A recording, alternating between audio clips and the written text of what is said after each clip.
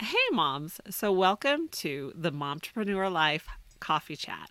This is a place where we grab our coffee, in our favorite mug, our Keep Calm Mom On mug, and put our hair up in a ponytail. Mine's not up in a ponytail, but I do have my hair tie. And we just pull back the curtain on the Momtrepreneur life, and I give you a real life glimpse into what it's like day after day to be a momtrepreneur and all of the balancing and juggling that comes with it. So this week I was going to talk about, and these are unedited and totally unscripted. Well, for the most part. I do write notes. I do have to say I do write notes. So if you are really enjoying these chats, I would like to invite you to support the show. And you can do that by visiting Ko-fi. That's ko-fi.com/Life Unboxed blog. And you can buy more coffee for the show. And it's great because you don't even have to create an account or even put your credit card in, because it just processes things through PayPal. So it's really easy to do. You just hit the donate button and take it from there. So let's get some more coffee. Okay, so last week you may have noticed that I skipped the Momtrepreneur Life chat, and I had a big topic I was going to talk about: work-life balance. So, which is always kind of like the number one question I'm always asked is how do you balance everything?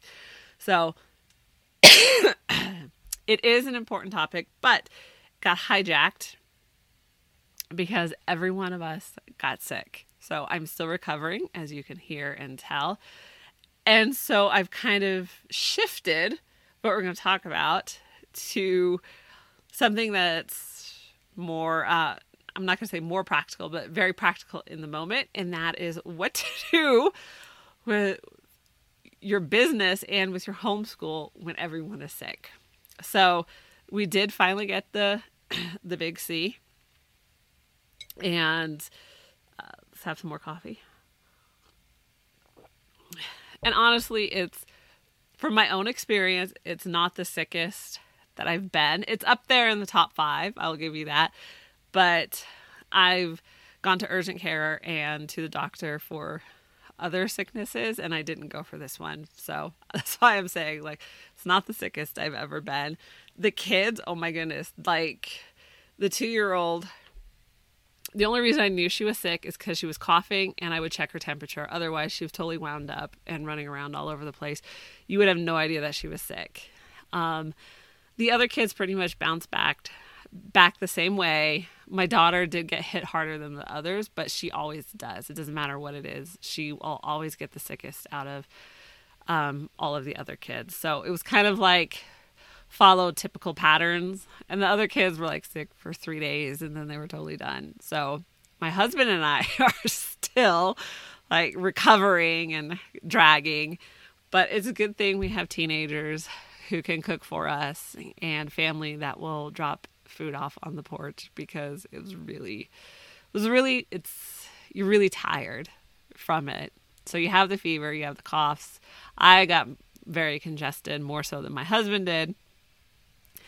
And so you're just kind of like worn out, and it just seems to like hang on, like a little like toddler that just won't let go of your leg and is just hanging on and hanging on. That's kind of how I feel.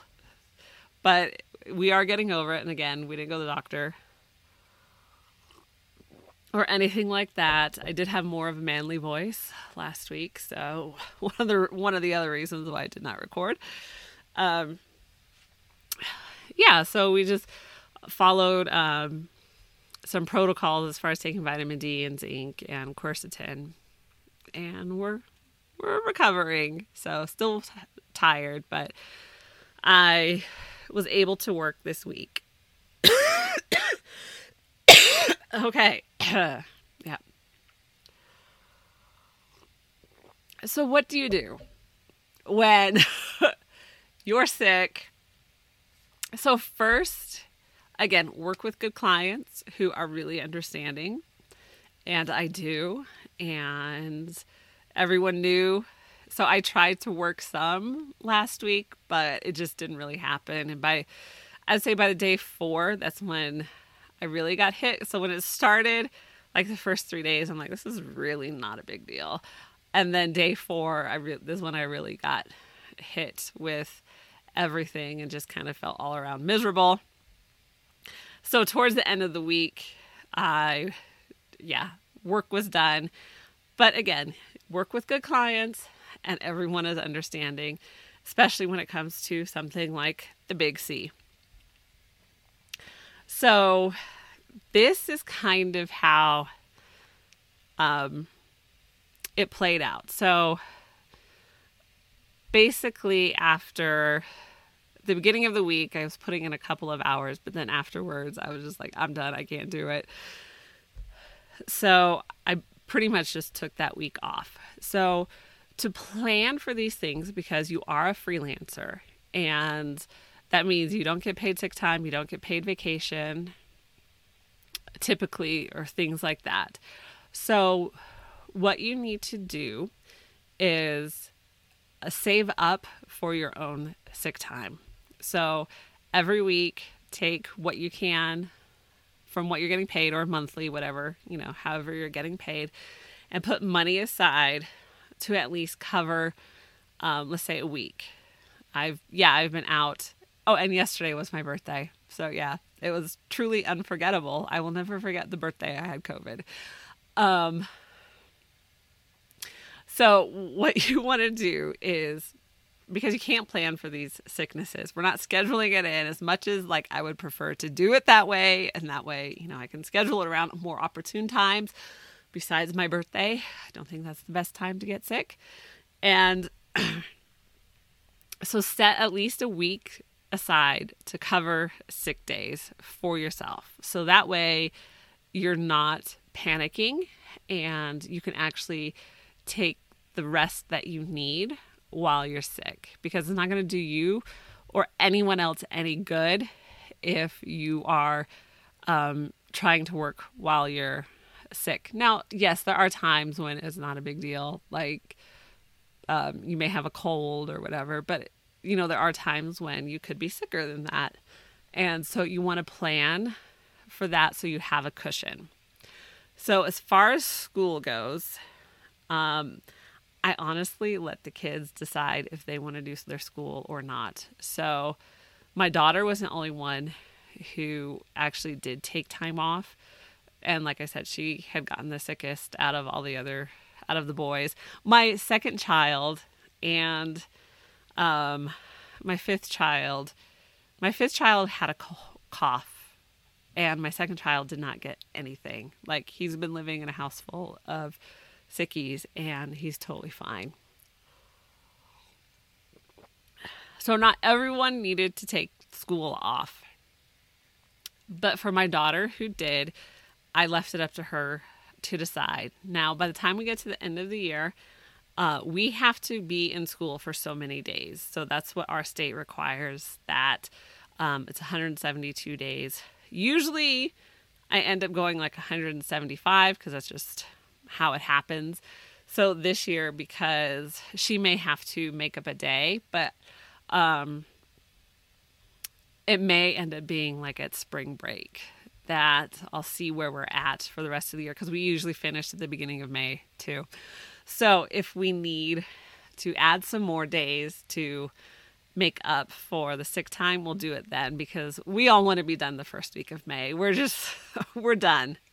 Have some more coffee now, because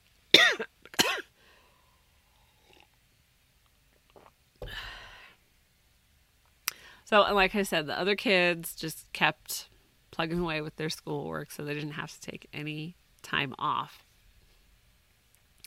So again, that is what we do when kids are sick, is I kind of just let them play it by ear and let them decide how sick they are, because they know that, and we don't do this a lot, and so that's why it's easy enough when they actually are sick to just be like, okay, take what you need.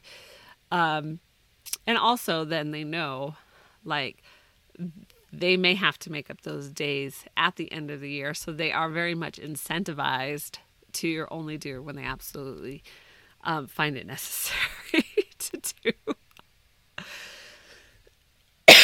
Okay.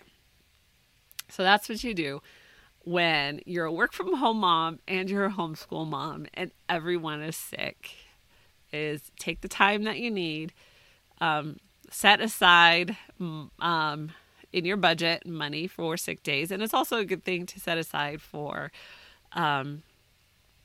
vacation time the same way as well. Set that aside. Work with good clients who are understanding and will cover for you. And then take the rest that you need, because you're not doing anyone else any good by working while you're sick. You're just going to wear yourself out even more. So on that note, we are going to wrap it up. And I wanted to remind you that you can watch these videos and you can also listen to the podcast. These are available on the podcast. Oh, and before I forget, so I was interviewed, and it thankfully was recorded last month, but it just went live this week. I was like, there's no way I could have recorded anything. But yeah, I was interviewed about being a momtrepreneur, so I will definitely leave the link for that podcast below, and be sure to check it out, because it was a really enjoyable interview. I enjoyed doing it. And also, every Monday, the newest show is posted for the podcast and on YouTube. So this past show, I talked about all of my birthing stories. Now, my sister, she just texted me before I came on. She's like, you buried the headline. You should have called it like, I almost gave birth in the Lincoln Tunnel or something like that, because I did. But instead, I just went through like being induced, having an epidural, doing water birth. And yes, the story of almost giving birth in the Lincoln Tunnel is in there as well.